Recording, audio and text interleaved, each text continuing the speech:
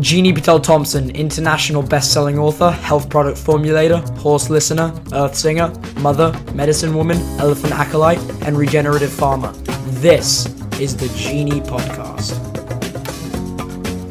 Welcome. Today we're talking with Orianne Lee Johnson, the author of this fabulous book, The Geography of Belonging. The cover, Orianne, is so beautiful. You almost want to have it out to look at it. You must have been very pleased when you saw this cover. It was quite a process, actually. I asked my Zimbabwean friend, who's a filmmaker and a graphic designer, to do the design. And when he said to me, if you ask me, you are asking me, the African, and you have to put aside your Western mind and your way of seeing things and trust me.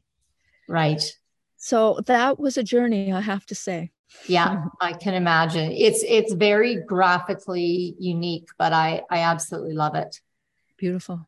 So for those of you who don't know, do you want to give us a quick overview of give us the cocktail party synopsis of what this book is about?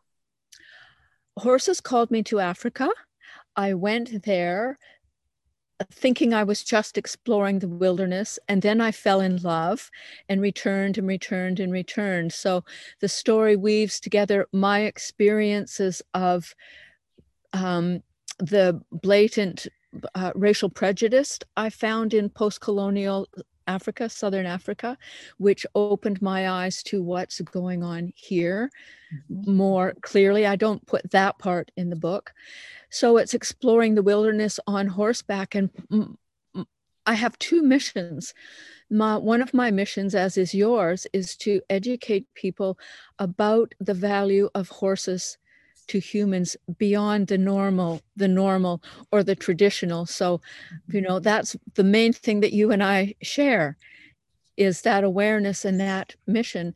And the second is that when I asked my Zimbabwean friends, most of the book takes place in Zimbabwe. My Africa journey began in Mozambique. When I asked them, what could I do as one foreign visitor?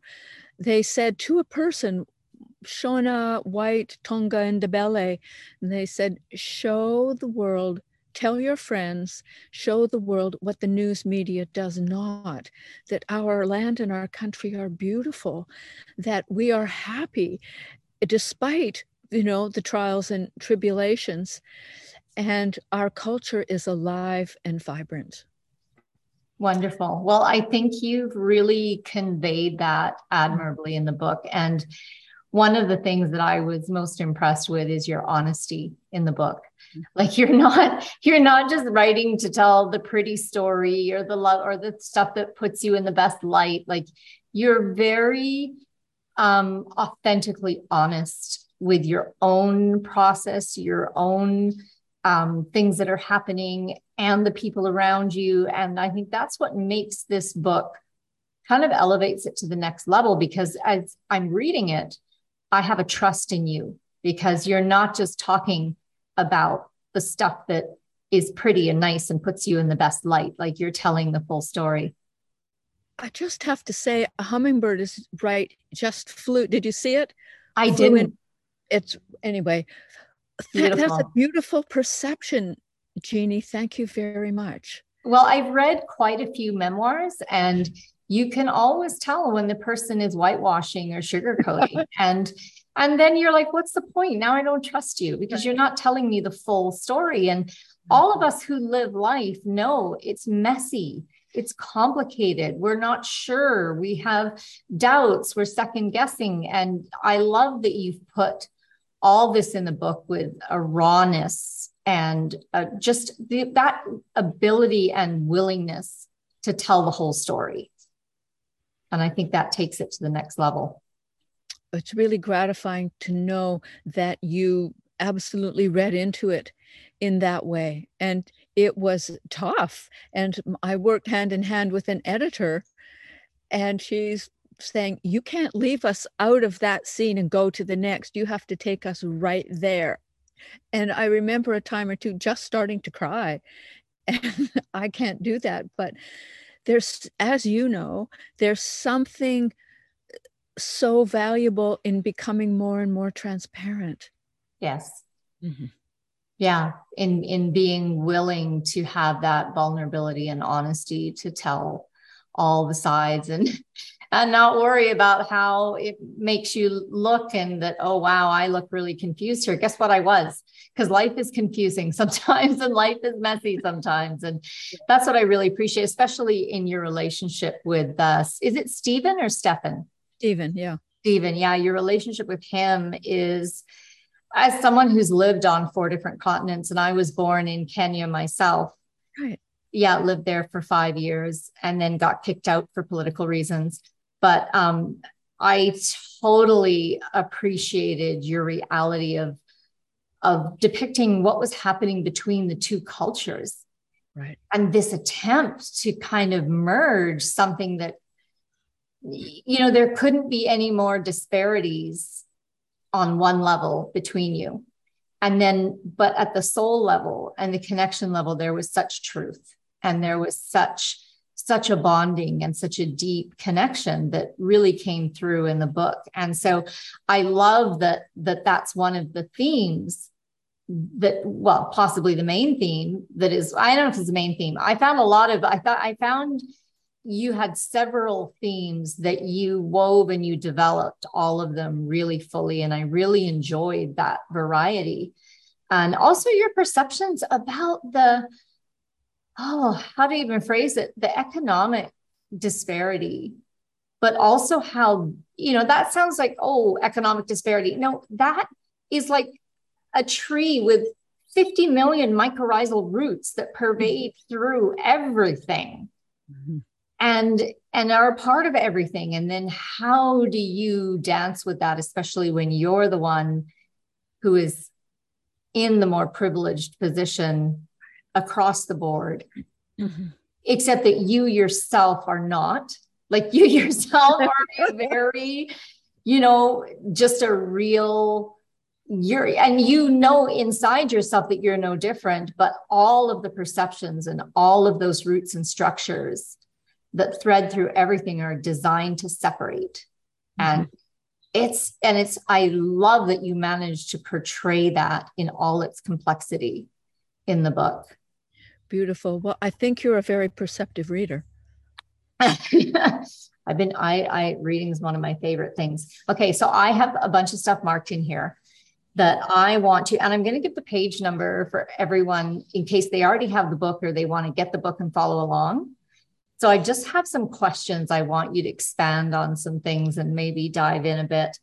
On page 13, you say, and then I remember when I've made a life-size decision in the past, like leaving my marriage, usually there's a pushback.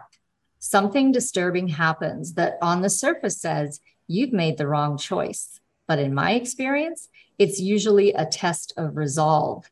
How committed are you to this choice? I love that because I think it's something that, again, like all of us who have done a lot of work on manifesting and holding intention and vision boarding and all these other things, right? This aspect of it is not talked about. Right. Because what's focused on is the intentioning and the magic and the flow and everything flows and everything comes. But when it's huge, as you said, there's always that pushback. There's a kickback that happens. Do you have any sense of why that is? Why does the universe, why does it work that way? Such a good question. I have a response. Do you have a response?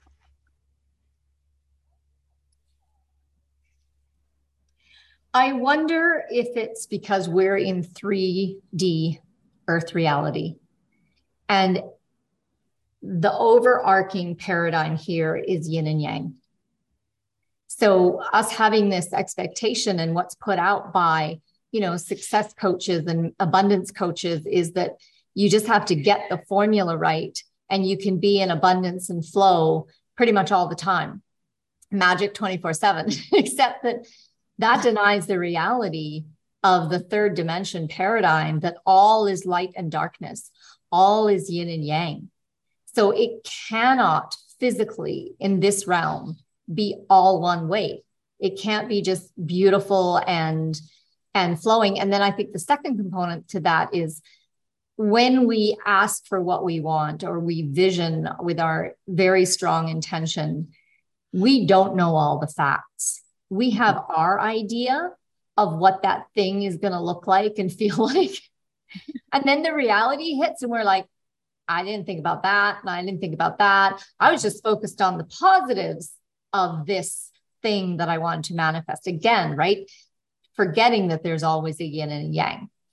Forgetting that there's always two sides to the coin. Mm-hmm. So that would be what I would say.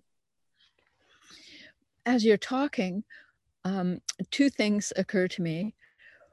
One is I work with the tarot and the tree of life, the Kabbalah, and one of the principles, the dynamics of that is we have an intention. If it's sincere, the universe responds. And in what you're talking about, the pushback or the shamanic test is how sincere are you? How sincere was I to go? Was I just going for a little volunteer vacation? But I was called forward, like pulled forward. And then this is what came. So it was a test of the depth of my intention without me even knowing it. And in a Buddhist retreat I was doing, I think it says this in the book, a Buddhist retreat at Hollyhock with Tammy Simon, who is the head of Sounds True Recordings, Audio Wisdom. And I hadn't had a living sense of Buddhism before. She said, our sincerity is met by an equal force of sincerity from the lineage, which brought the lineage, the beloved, the ancestors, the unseen, the divine alive for me in a way that I've certainly experienced, but not conceived of it before. So I think it's an important test of resolve, really. That's so interesting. And again, the ancestors is another theme that's woven throughout this book, and something that we here in the New West often forget about. We're just like, it doesn't even enter into our picture. And it reminds me, I was with my herd one day, and Montaro, my herd leader, came up and he just started licking one of my hands. And I was like, and at the same time, I became aware of all these thoughts that I'd been thinking in my head about a couple of my barn workers that were there, like really like, critical, disparaging thoughts. And as he licked my hand, I was like, wait a minute, whose thoughts are these? Like, I don't actually feel or think this, but they've been playing like a tape recording in my brain and creating a really negative, yuck energy. And as he licked my hand, I was like, okay, whose thoughts are these? And then because Montaro's working with me at the energetic realm, he kind of, it's like a window opened, and I saw, oh, it's my father's lineage going all the way back, multiple generations. This is the negative patterning and imprint that's come down, and it's ready to be released. It's ready to be transformed because I can. Right. And in that ancestral line, we need someone in the genetic ancestral line who's willing to do that work. And then everybody, often they say 7 generations back and 7 generations forward gets released and gets brought into healing and, just a bigger sense of freedom and possibility and being able to let go of all those old things that we don't realize are controlling us, but they actually are exerting quite a degree of control and influence. Mm-hmm. So that's something that, more traditional cultures, like in your book, the ancestors are a big part of it. People in Zimbabwe are always aware. They're always referencing. They're always consulting and honoring the ancestors. And here we're just like, well, perhaps, for me, my ancestral lineage is not in this land. Mine neither. No, there you go. So that's a whole other topic, the displacement. Anyway, that's another topic. That's true. Our That's very true. forebears. Okay, my next thing I want to bring out, you said on page 66, horseback riding in the eastern drifts of the Kalahari Sands with elephants and lions engenders a strength that takes root in the body, never to leave. Mm-hmm. Can you speak to that? I'm fascinated with the concept, especially as our world becomes increasingly more digital. Right. And people are like, why do I need to travel there? I just watched a big video about it. Right. You know, and oh, well, I'm having an alternate, an AI experience of that reality. And this whole understanding that there's a visceral reality that occurs. Can you talk about how, I don't know if you can explain in words, but how did that strength feel? Like, can you go into that? Yes.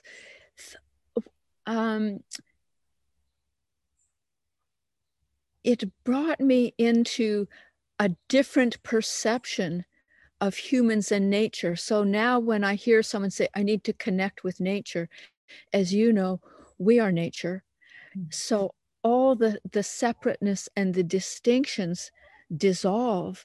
Being there on a horse, and I'm aware of talking to you that a lot of the book is about riding, and that's not your approach. However, I took this somatic, visceral orientation because my own Tibetan Buddhist practice is a somatic practice, which you found in the book, and any kinds of therapy, counseling that I've ever done has always been through the body. So to be on the horse with that attunement, physical attunement, and then the horse's hoofs are on the earth, and then there's the elephant hoofs, and then, you know, perhaps you've been close to an elephant as well, being on foot, and an elephant comes close with a very experienced guide. And then the guide says, can you feel that? And then you feel it in your body, that energetic present, just like when we go to, you know, when we're bringing someone new in to meet the horses or the herd, and we do some energetic tuning in and have them approach the horse, feeling what happens in their body and when they come up against the energy bubble or field of the horse. So what happened for me was there's no distinction, so that there was nothing to be afraid of, because when I look back at the videos of myself on the horse, either alongside some giraffes or with elephants not that far away, and we're all moving together, all our feet are on the ground. Does that respond to your question? Mm-hmm. Are you able to verbalize the difference in what the energy field of a horse feels like versus the energy field of an elephant? Well, generally with the horses, they're more used to people. So you can do a kind of slow approach. Whereas with an elephant, that was very unusual that one would come within a car length of me. But it was vibratory. Mm-hmm. And it wasn't just, I felt it in my body. It was as if that was emanating from the elephant. And the elephant is bigger. And as I said in the book, what about an elephant? When I'm sleeping with the horses in their field like this, and the stars in the sky streaming like this. And then what about elephants? What about baobab trees? Your body's been on the motherland, mm-hmm. and it will always be in you, for those 5 years, mm-hmm. those more beginnings. And And I have re-experienced a past life. I mean, I'm sure, I mean, perhaps most of us who've had any amount of incarnations have had an incarnation in Africa, you know, and had that feeling of the red earth, the mother. So interesting. The other thing that reminds me of something I was so impressed with throughout the book is your ability to sleep anywhere and eat anything. I was like, oh my gosh, you are so blessed. That is such incredible freedom to have. If I envy something, my husband's like that too. And all of my kids, thank God, they all got that from him. And I'm the only one who's like, I can't sleep. I'm not sleeping. And bizarrely for me too, it's like, if I try to sleep on the earth, there's no sleep happening for me because it's so busy. All the time. It's like, I can't get it to drop to the point where I can actually go to sleep until it's like 4 or 5 in the morning. And then finally, okay, now I can sleep. I think I understand that. I think I probably didn't sleep in the bush. We just go into a different state. That's, you know, you're with that streaming, whatever buzz. And it didn't matter because you were getting so much prana or chi from. Exactly. That's it. Yeah. There you go. Yeah. So you're not going like, oh, I only got 3 hours sleep. I feel like an absolute, you know, piece of crap. No, you're like, feeling okay. Yeah. That's what's happened to me since I bought this 160-acre ranch. And I think the first, I don't even know how many visits, like 6 or 8, I barely slept, but I woke up ready to go and did a full day with no problem every single day.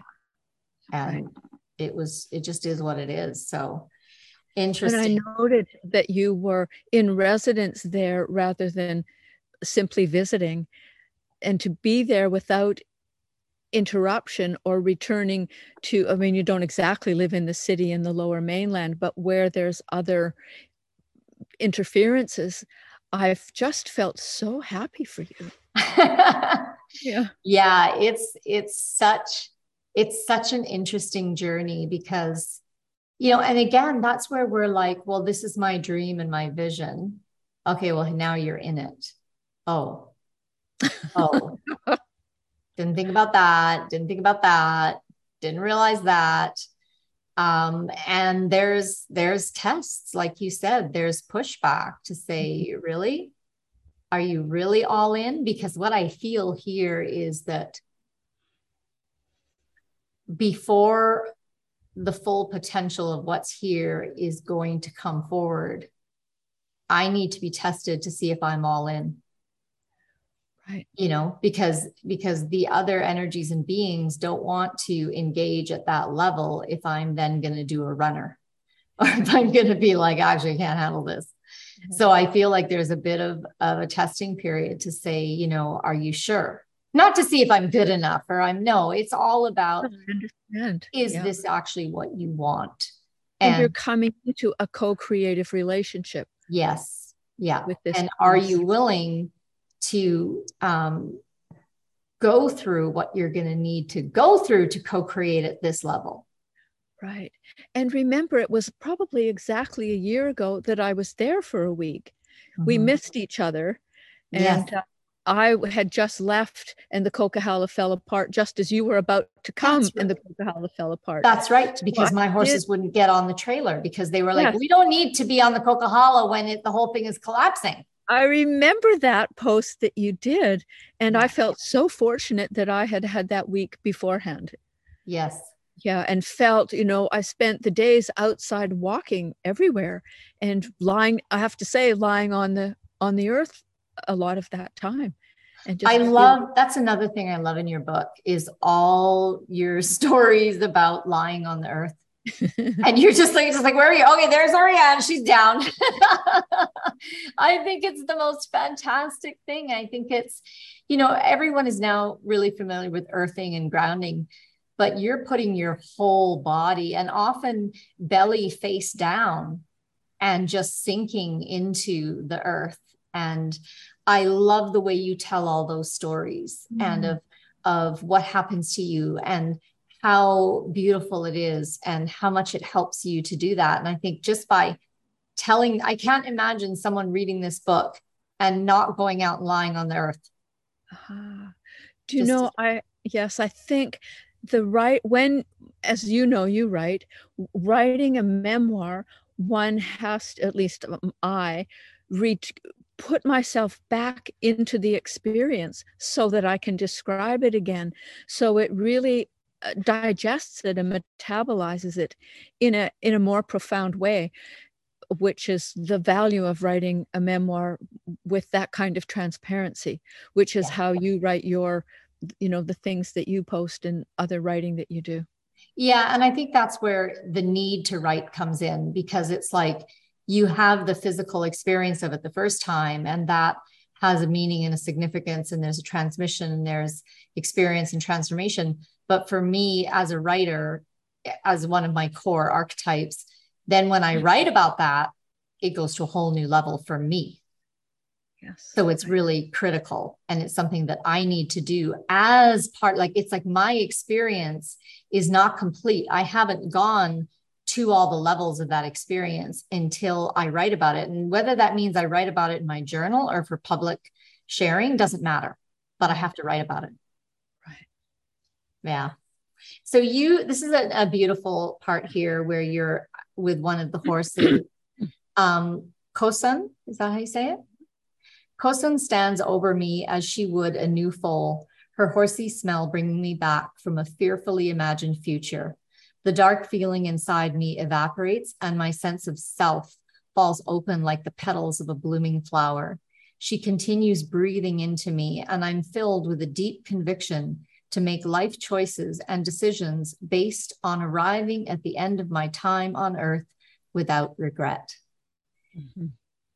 People ask me, what are your regrets? And I say, I have none. And they're astounded, because I think I've lived enough lifetimes, and I've re-experienced those lifetimes where I've seen myself hit similar blocks again and again. And like, I screwed it again. I didn't push through. Oh my God. And then I'm like, come back next lifetime, try again, hit the same place. Oh my God, I tanked again.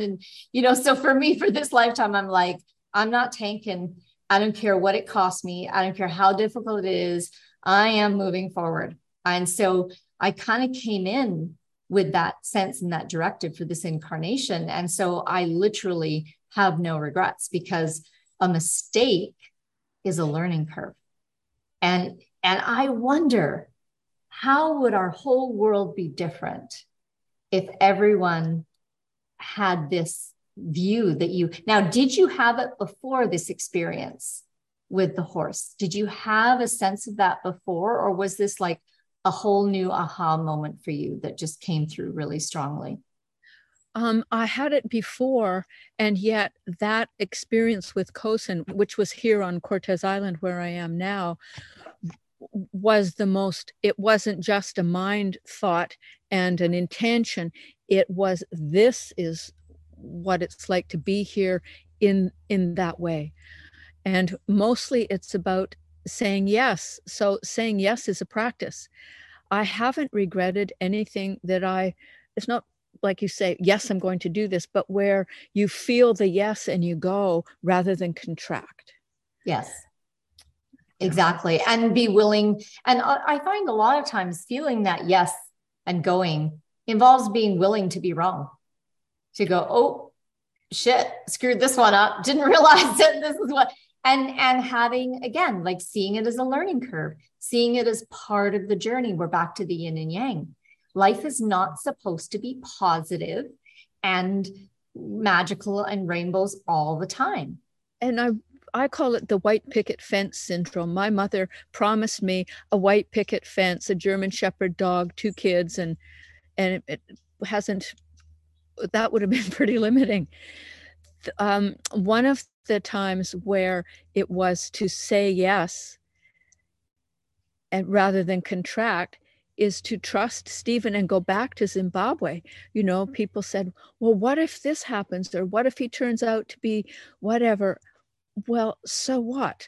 To take I never think of it as taking a risk. I think of it as responding to the opportunity.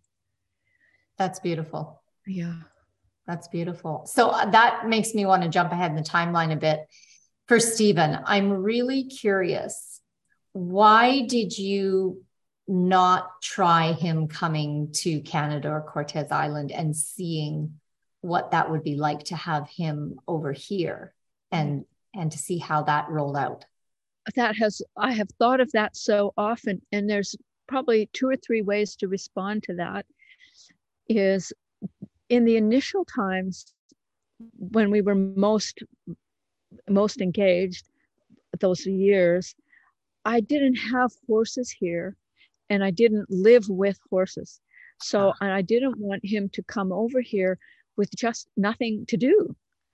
And I think, to be perfectly honest with you, I needed some years of coming to a place where I accepted him as is in my life here, which would have been hard to do in those early years, for whether he would be accepted, how would he make out, because it's a very different experience. And as I said in the book, I wasn't interested in him just coming for a one-off visit. Mm-hmm. And I realized each time I would go that there wasn't enough common ground for us to make a whole life together. I will say that in 2020, when Omar and Raven became my horses in 2019, that's when I was in Africa. The call came, and I had to go into the wilderness and go, shall I do this? And the answer was yes, do it. But before the pandemic, we started the paperwork for him to come because I had horses. They were here where I live. And also here where I live, there's all sorts of other things that he could have done to help people, because he's a serving kind of person, from fences to teaching people to ride, helping me care for my horses. And so I realized it's not for me to say, no, this shouldn't happen, it's unrealistic. I need to put the ball in his court, or give it back to the unseen, the ancestors, and see if it's meant to happen. And so I sent him all the paperwork to an email address of someone he knows, because he doesn't email, or he doesn't even text. He sends WhatsApp voice messages. And so then I had an email from Janine Varden, who's in the book. It was Varden Safaris that allowed me all this adventure, saying, Stephen says you need a letter from us and that he's coming to visit.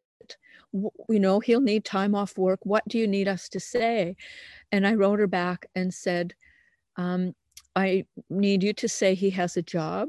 He has a leave for this amount of time. He has a family that he's responsible for, an elderly mother and grandchildren.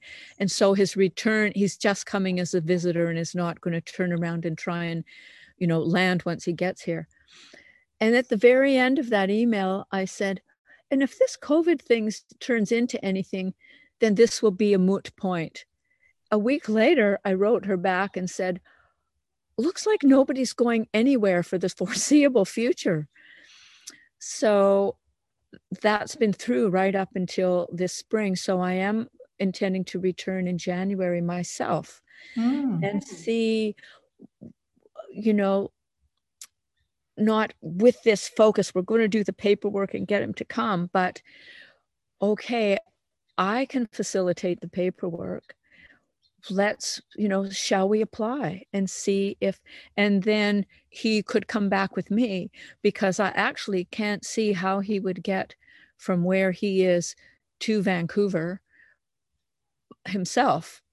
Yeah. It might sound patronizing, but he's never been on a plane or in those, and it would be so much fun to travel together. So let's check in 6 months from now and see if he's here. Okay, so then that brings me to my other question about, so at the end of the book, you end with him introducing you to the new wife he's found that you told him to get. And I didn't tell him.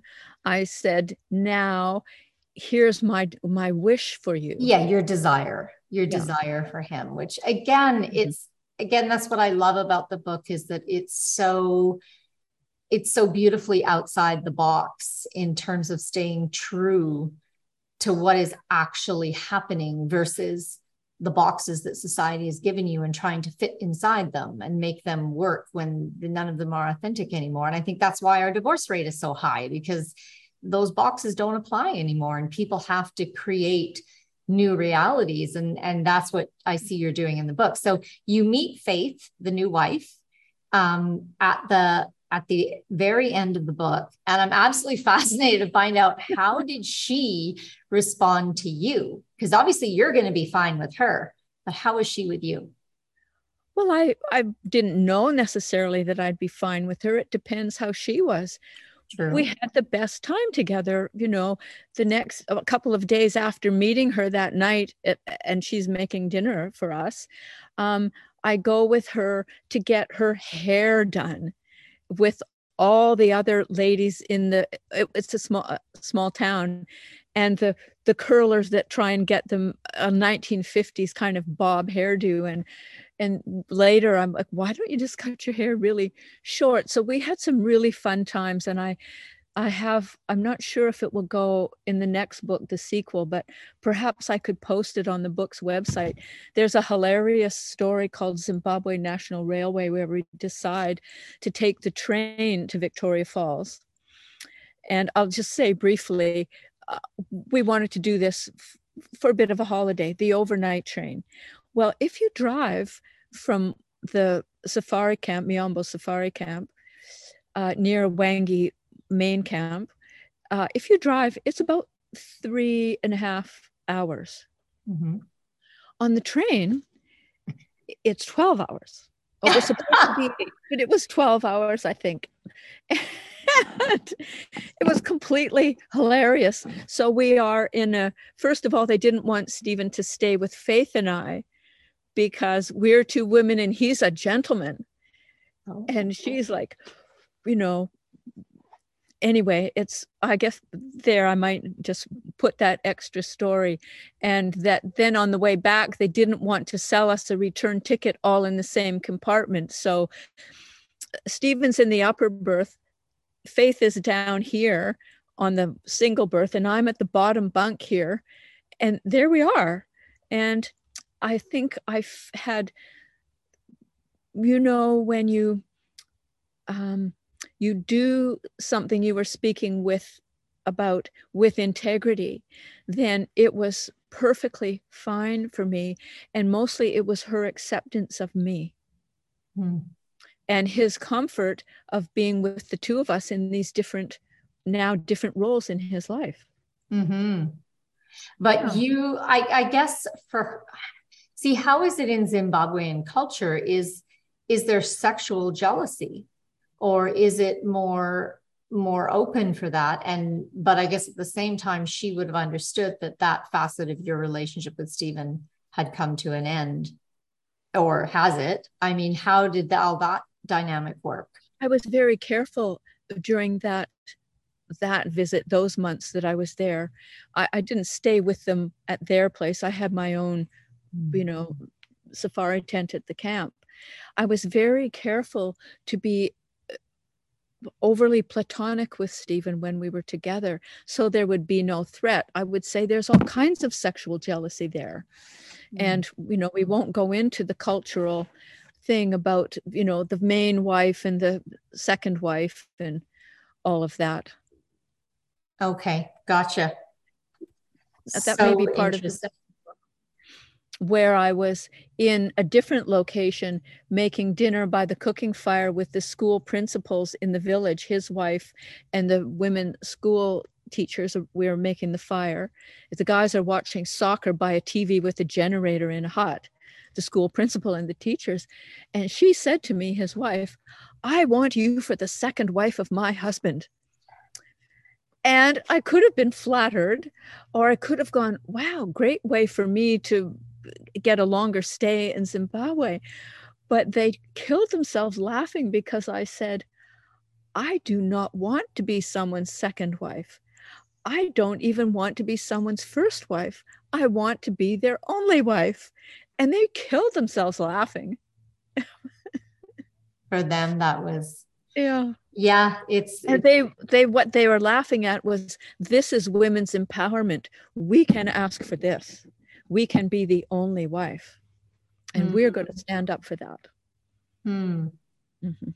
Interesting, because I automatically went to the point of, the reason for some women that I've talked to that they enjoy having other wives is the workload is so heavy. And the thought of being the only wife to have to do, because, the gender roles are still quite divided. And in a lot of villages, the women are doing the lion's share of the labor, plus all the childbearing and cooking. So for them nobody wants to be a single wife because your life is hell. You have way too much work. So, but I guess that would be changing with industrialization and modernization and. Not in the village. True. Although in Zimbabwe, the main wife, the first wife lives somewhere and the second wife lives somewhere else. So it's not sharing. Oh, interesting. See, that I did not know. Right. That's very interesting. And that's at all stratas of society. Huh. Wow. In what I know, I don't know everything, that's for sure, but in what I witnessed. Well, that reminds me, in Muhammad Yunus's book about micro lending, and when he first started the very first micro lending bank, and they realized that if you lend to the males, they will go out and start a second family. Meanwhile, the first family still doesn't have education, shoes, a weatherproof house, blah, blah, blah. But if you lend, because that's the culture and that's the status, right? That's how a man in many ethnic cultures expands himself and becomes bigger, right? Is to then have the second family, the second wife. But meanwhile, the first ones are still at the poverty line. So he said what they quickly discovered is, and then the other thing that they discovered, and this was in India, was that the men would buy a new suit, buy a new pair of shoes for themselves, start drinking more, socializing. So again, it wasn't filtering down to the children, but they said when we lent to the women, the first thing that mother would do would be to feed her children, get them in school, clothe them, get a better dwelling that doesn't fall apart when it rains. And after all that was done, she would buy herself a new sari. Right. So they quickly learned that if we want to bring up an economy and bring people out of poverty, they actually were biased. They would not loan to men. They discovered this very quickly. The lending would go to the women, because then it would get to the children and it would go into the educational infrastructure and nutrition and instead of going into new clothes and a mistress and starting another family. So it's fascinating, right? Yeah, I really am valuing your multicultural perspective and experience. True. Yeah. The more you've actually lived and seen these things in action, it does. It opens to new perspectives. And I think there's no replacement for living in and among people like you did. Because how would you know what you've known and you share in this book other than sleeping on the ground in the villages? Right. And I do think that being with Stephen brought me into that in a different way than if I'd just been there without that relationship. That is so true. That's so true. Like if you just come in as, oh, I want to visit your village, or I want to get to know, or maybe even as a friend. Yeah, you would have had a completely different experience, but you came in as one of their own, saying, this is one of my own. And that, yeah, such a different experience. Speaking of the COVID thing that happened, I found it so interesting. You're talking on page 88 about what happened, as so often happened in Africa when colonialism was destroyed and the local government comes to power, except that the local government is not skilled, not experienced with wielding power, and often corrupt themselves. And then the economy is destroyed, and the people who are the foundations of the economy, whether it's good or bad that they're white or brown, they were the underpinning of the economy. And the new government wipes them out wholesale and plunges the country into just poverty and disaster. So, but what was striking to me here is your description of the hyperinflation in Zimbabwe in 2008. And Janine is telling you this. Paper banknotes stuffed into a shopping bag were barely enough to purchase a loaf of bread, she says, shaking her head and laughing. And even at that, shelves were mostly bare in the food shops, no petrol at the pumps, no wages paid, and erratic days-long electricity outages. 1/4 of our population left the country. That right now is many people's worst fear in the Western world. Interesting, isn't it? Right? Like, what is everyone talking about? Food shortages, no electricity. Germany's told everyone, go buy wood stoves. You're not going to have enough electricity to heat your homes in the winter. Oh, good. Go buy wood so you can burn what's left of the trees. Oh, that's really going to benefit the climate.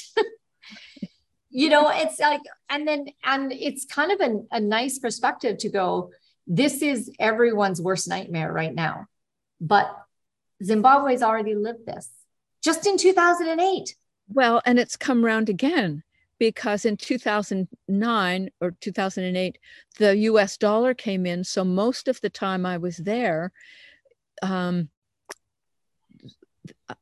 currency was US dollars, but now it's gone back to hyperinflation. It's almost as dismal as it was then. And when I was researching the book, because as you know, when you're researching a book, there's so much more that goes into it that doesn't actually wind up on the page. But I found that the remittances from the diaspora, which is money that Zimbabweans abroad send home to their families, is bigger than the gross national product of the country of Zimbabwe.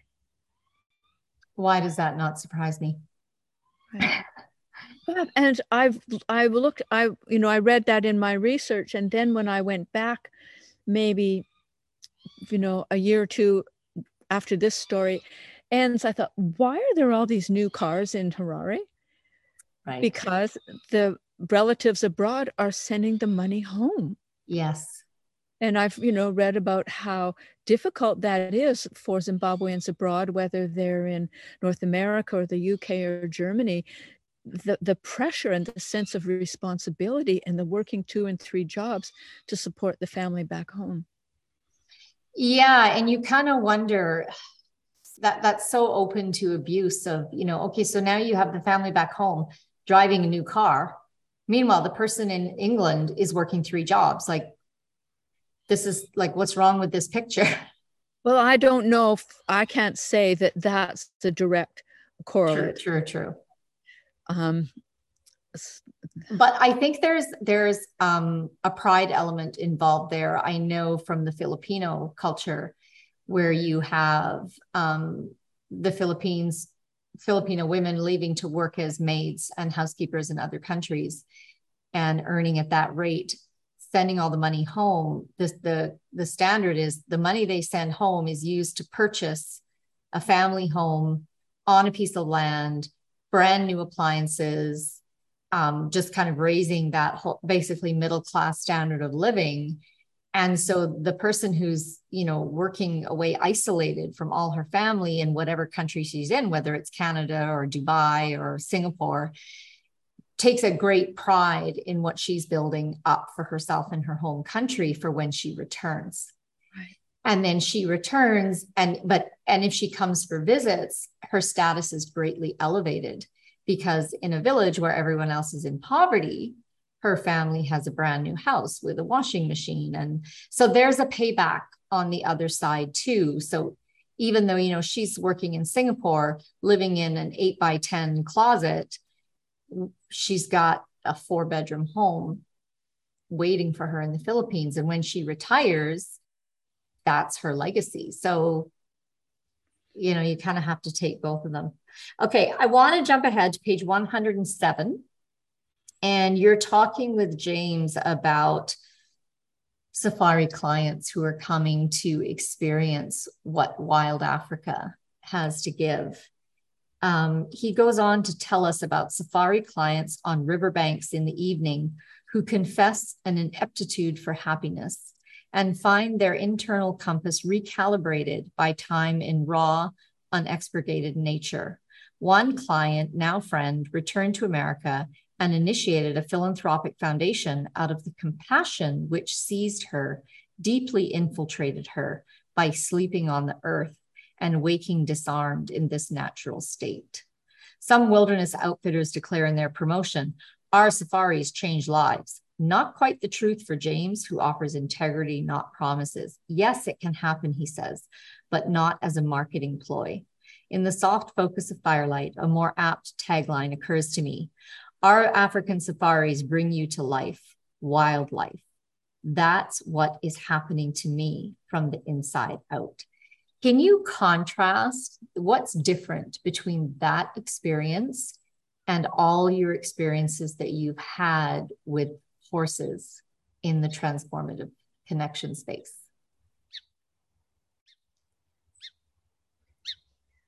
I think qualitatively, it's the same thing. You have those experiences. The difference would be that I spent longer stretches of time in the wilderness in that state. With the horses here, say, then you'd have that experiences for a couple of hours, a day, a week, and then we'd be in life here again. So that was the difference. Same quality, but just sustained over a longer period of time, which then allows that disarming, that as you described it, to happen. When there isn't enough time, it doesn't happen. Or if it's just instantaneous, perhaps it could change someone's life. But as we were talking before about the body, it just infiltrates your cells in a way. And so I think the time spent in the wild is what is the difference. Is there a difference between the wild and then the domestication of horses? Because there you're with wild animals, and usually when you're with horses in Canada or wherever, you're with domesticated horses. Right. Well, when you're in the wild, there's a vigilance and a kind of hyper attentiveness that when I came back here, it just seemed so mundane. Although sometimes on Cortez, there'll be wolves or cougars, but without that alive potential where you need to be vigilant and have just be very tuned in, which in my case, you trust the guides and the people that you're with. That would be the difference. So it's just a state to be in there. I can imagine. Kind of radically alive, because life is, it can be life or death. You know, if you come across the strewn open body of an antelope, and are there lions nearby here? Or, oops, behind that stand of trees over there, there's some Cape buffalo, and we need to retreat and not go close to them. So that's different than, I mean, I haven't spent time up where there's bears and you know, for extended periods of time. And even if I had, it would have been with guides as well. Yes. Well, and it's kind of ironic. You're going to a place where there's serious predators and you're riding a prey animal. Exactly. Here, let me ride a zebra into the lion pack. Right. So that whole proposition for me, I'm like, I'm not sure how I would feel about that. But like you said, you're going with guides. It seemed to me that they had, obviously through years and years, decades of experience, there's some rules that happen and some understanding. And as long as, you are aware of those and you kind of stick to them. Well, you can remind me if I included this in the book. I may have, when my son came, the year that he came, and we were at the Copytops camp, and Douglas Chinamo's wife came walking through the bush, and she was pregnant, and she was with her sister who had twins. So each of them had a twin baby on their back, and they were barefoot. And they had just walked for 3 hours to come and say hello to Douglas. And so Devin, my son, who's, almost 6 feet tall, they stayed for, I don't know, probably a day or two. And he said, I'm going to let me walk back with them as far as I know the way. And then I'll just come back myself. And Douglas just looked at him and said, no. And Devin went, why not? There's a barefoot, pregnant, baby-carrying women, and I'm robust and everything. And Douglas just shook his head and said, yes, but you can't feel in your feet if there's an elephant off in the distance. You can't hear the change in the insects that they can hear that says something is happening. You just don't know how to walk in the bush. It has nothing to do with your, he didn't say perceived strength, but it was, I think that really shifted my son in a way that is still with him. Oh, that is not in the book, but it should be. That is it. That is everything. And several of your questions and your own stories remind me that just a while ago, I was speaking with a friend. She was one of the proofreaders for the book. And she said, were you aware that this is a story of women's empowerment? What happens when a woman says yes, takes a leap, mm-hmm. follows her own guidance, and then where a younger man is put in his place by another younger man about the reality of, no, you don't know, but these young women know. Yeah. These supposedly, you couldn't get higher risk than a pregnant woman and a woman with 2 kids. Hello, but they, like he said, it's about those rules of engagement. They know what they are. They know what all the signs are. They know what it reminds me. I was in Mexico in a more remote area, and the stingrays would always come in close to the shore. Right. And I didn't not just want to get stung. I didn't want to step on them. So right. I entered the water and I just connected and I said, okay, I'm here. I don't want to hurt you. I don't want to step on you, and I don't want to be stung. Can you tell me what to do, or tell me where you are? And very quickly, the stingray said, well, first of all, change the way you walk. Put the ball of your foot down first, not your heel. I was like, perfect. Because then if I can immediately pull and they sent me a picture of me putting the ball of my foot down gingerly so that if something moved, I could pull it right back again. And as soon as I was like, oh, yes, perfect.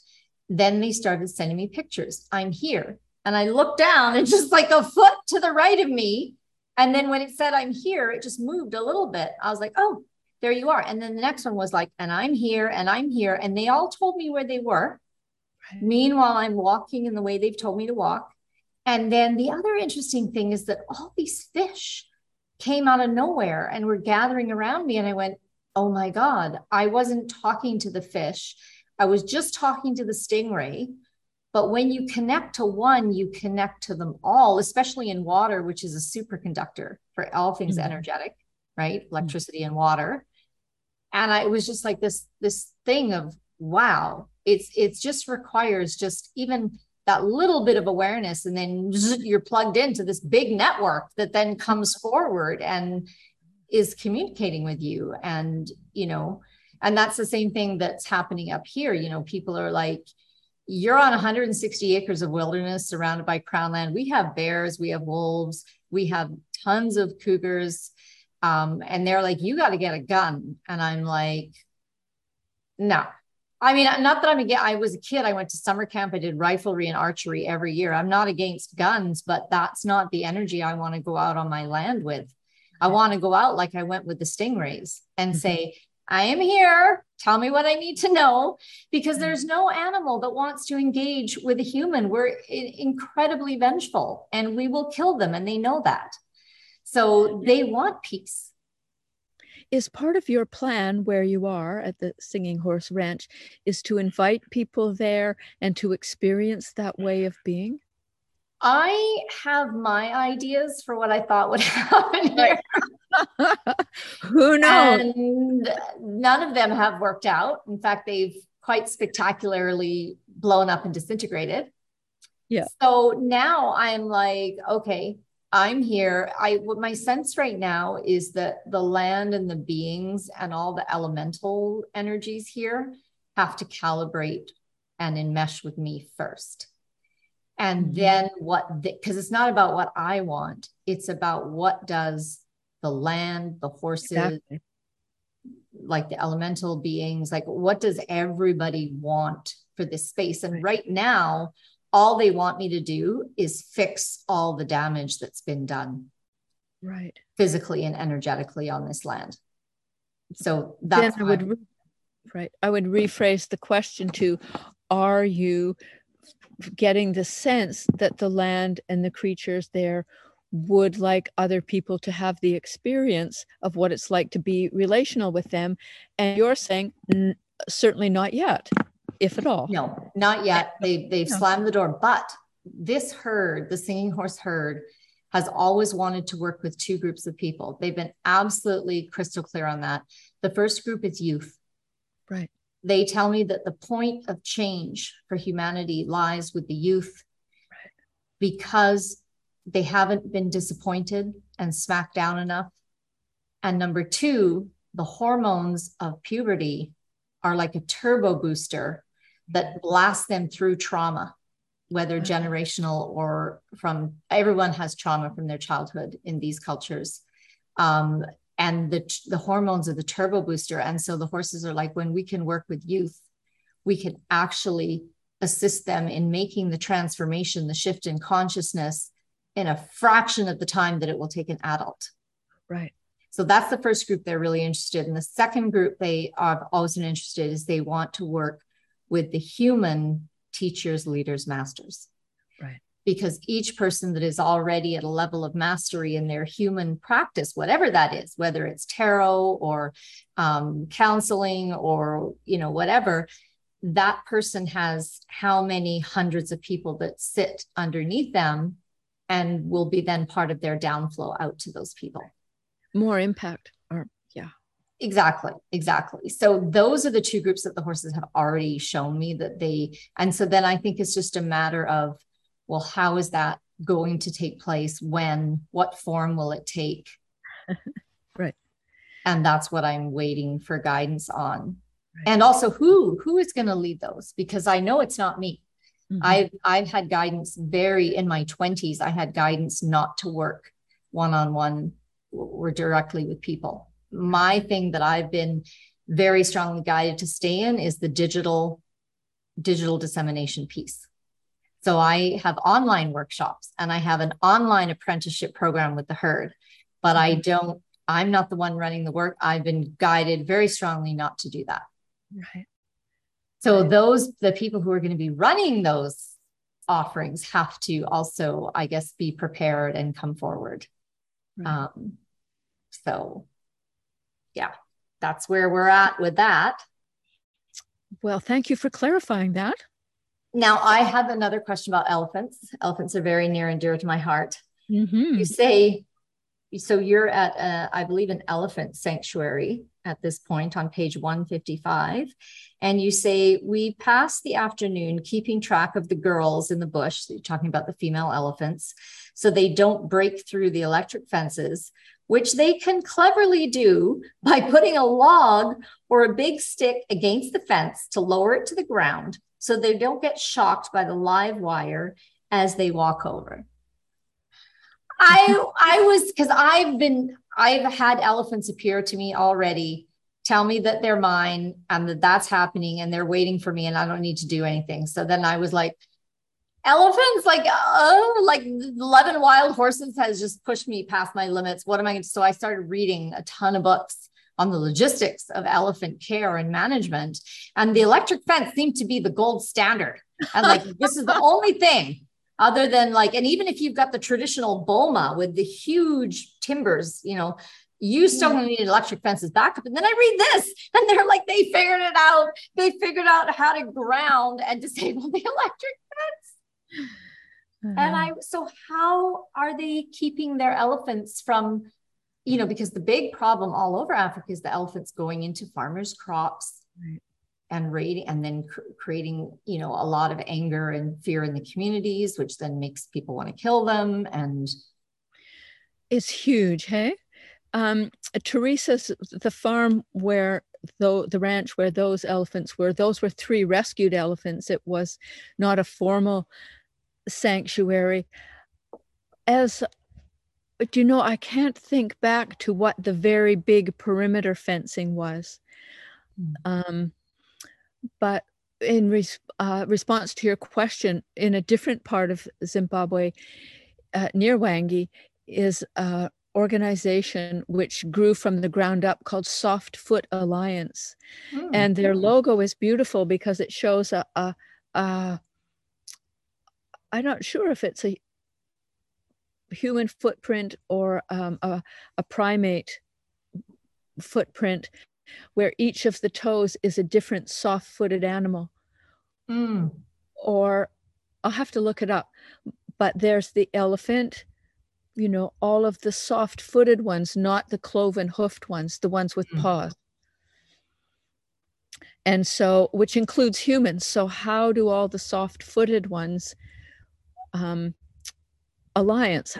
What is the alliance? Now, I don't know if this is current, but at the time when I was first aware of that and visiting with those friends, there were beehives put along the perimeter fencing because elephants do not want bees in their trunks. Oh, that's brilliant. And then there's hot cayenne pepper along the perimeter. Okay. And I did an interview, I haven't yet put it somewhere, with a conservation officer, wildlife guide, who was part of training the guides. This was the last time I was there in the southern part of Wangi. And I interviewed him about the interface between the animals and the communities, and the lions that are going to attack the cattle, and then the village will want to kill the lions, or the elephants that would trample the crops. So there are ways, I can't speak to them just this minute, that people are working to bring an alliance of this sort. But it's huge. And I think I said at one point in the book, which we all know is the biggest thing, is there are more humans taking up more land. Yeah. That means less habitat for animals. Yes. And when I went one year back to Mavuradana and rode into the wilderness with Douglas, and we're looking at these beautiful hillsides, gorgeous hillsides that were formerly grassland with forest on the top.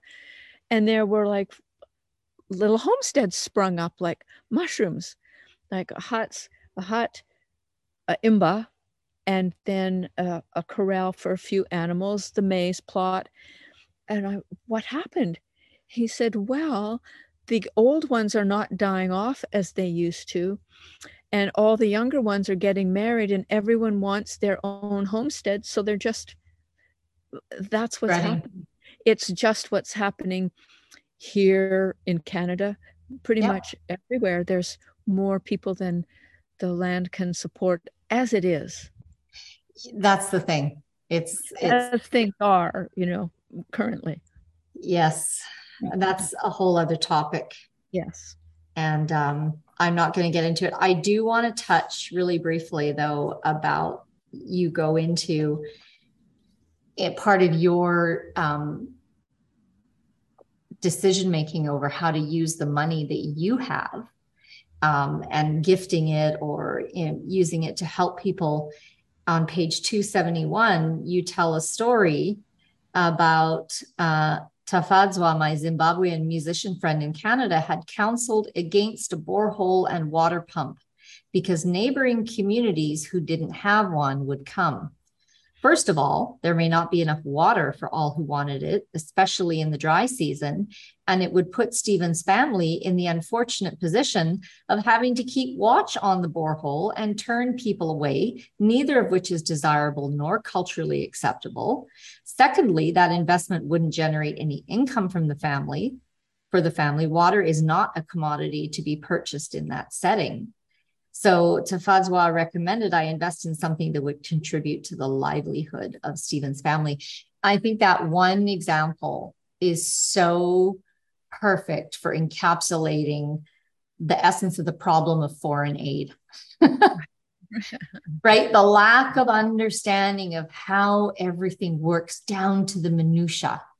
Mm-hmm. And just giving or going, well, clean water, blah, blah, blah, blah, blah. And then now you've created a massive problem, and a lot of difficulty and a lot of strife. But if you, as you did, you were talking to people from the village who know all the people and asking them, what do I give? How should I give? Mm-hmm. Imagine if everybody did that. From foreign aid to NGOs to, and I know some of them do, but I love that story in the way it just really hard hitting, very specific way. Very specific, right? Yeah, right. That this is the big part of the problem with foreign aid and the way it's delivered and allocated and all the rest of it. So, and I love your story too about how you handled that whole thing about money and then gifting it and being willing to let it go, no matter if it was used well or. Right. A gift, you just let go of then what actually becomes of that gift. Yeah. Right. Yeah, exactly. Is there anything that, like, when someone reads this book, what's your heart's desire that you would, in a perfect world, if you could say, everyone who reads this book, this is what they're going to take, or this is what the book will help them or facilitate or open them to, for you, what would that be? It would be, I think it's in the section called the Spirit House, but I've since met other Shvikiro. It would be that sense of no separation, no distinction. There's no them over there, those people over there, whether it's in our neighborhood or across the world. You know, as part of that story where a white person had communicated, well, they don't have the same sentiments that we do, was so shocking to me. So this story conveys that we're all in this human family. Yes, there are the what might be called evil people in the world. However, if we're practicing, compassion or intending to be aware, this could be any one of us having this experience. I think that's why I wanted it to be so that people would read it and feel as if they were there with me. I think that's what I would hope, as if they are there with me. I think that comes through loud and strong. And I think everyone who reads this is going to have such a different understanding of everything involved, all the threads that are woven throughout your story. And you've described them in a way, like I said, with the authenticity necessary for us to feel that we were there and we had, you know, some connection to all these experiences that are in here. And thank you so much for this beautiful gift, Orianne. And if anybody would like to learn more about Orianne, either her tarot or her books and her other books, you can go to oriannelee.com. That's ORIANELEE.com. Thank you, Orianne, for sharing this wonderful time and this wonderful book with us. Thank you, Jeannie. I loved your questions and the way that you really, you know, digested the story in the book. So it's very gratifying as a writer to have you as a reader and then to have the conversation. Thank you. Awesome. You're so welcome.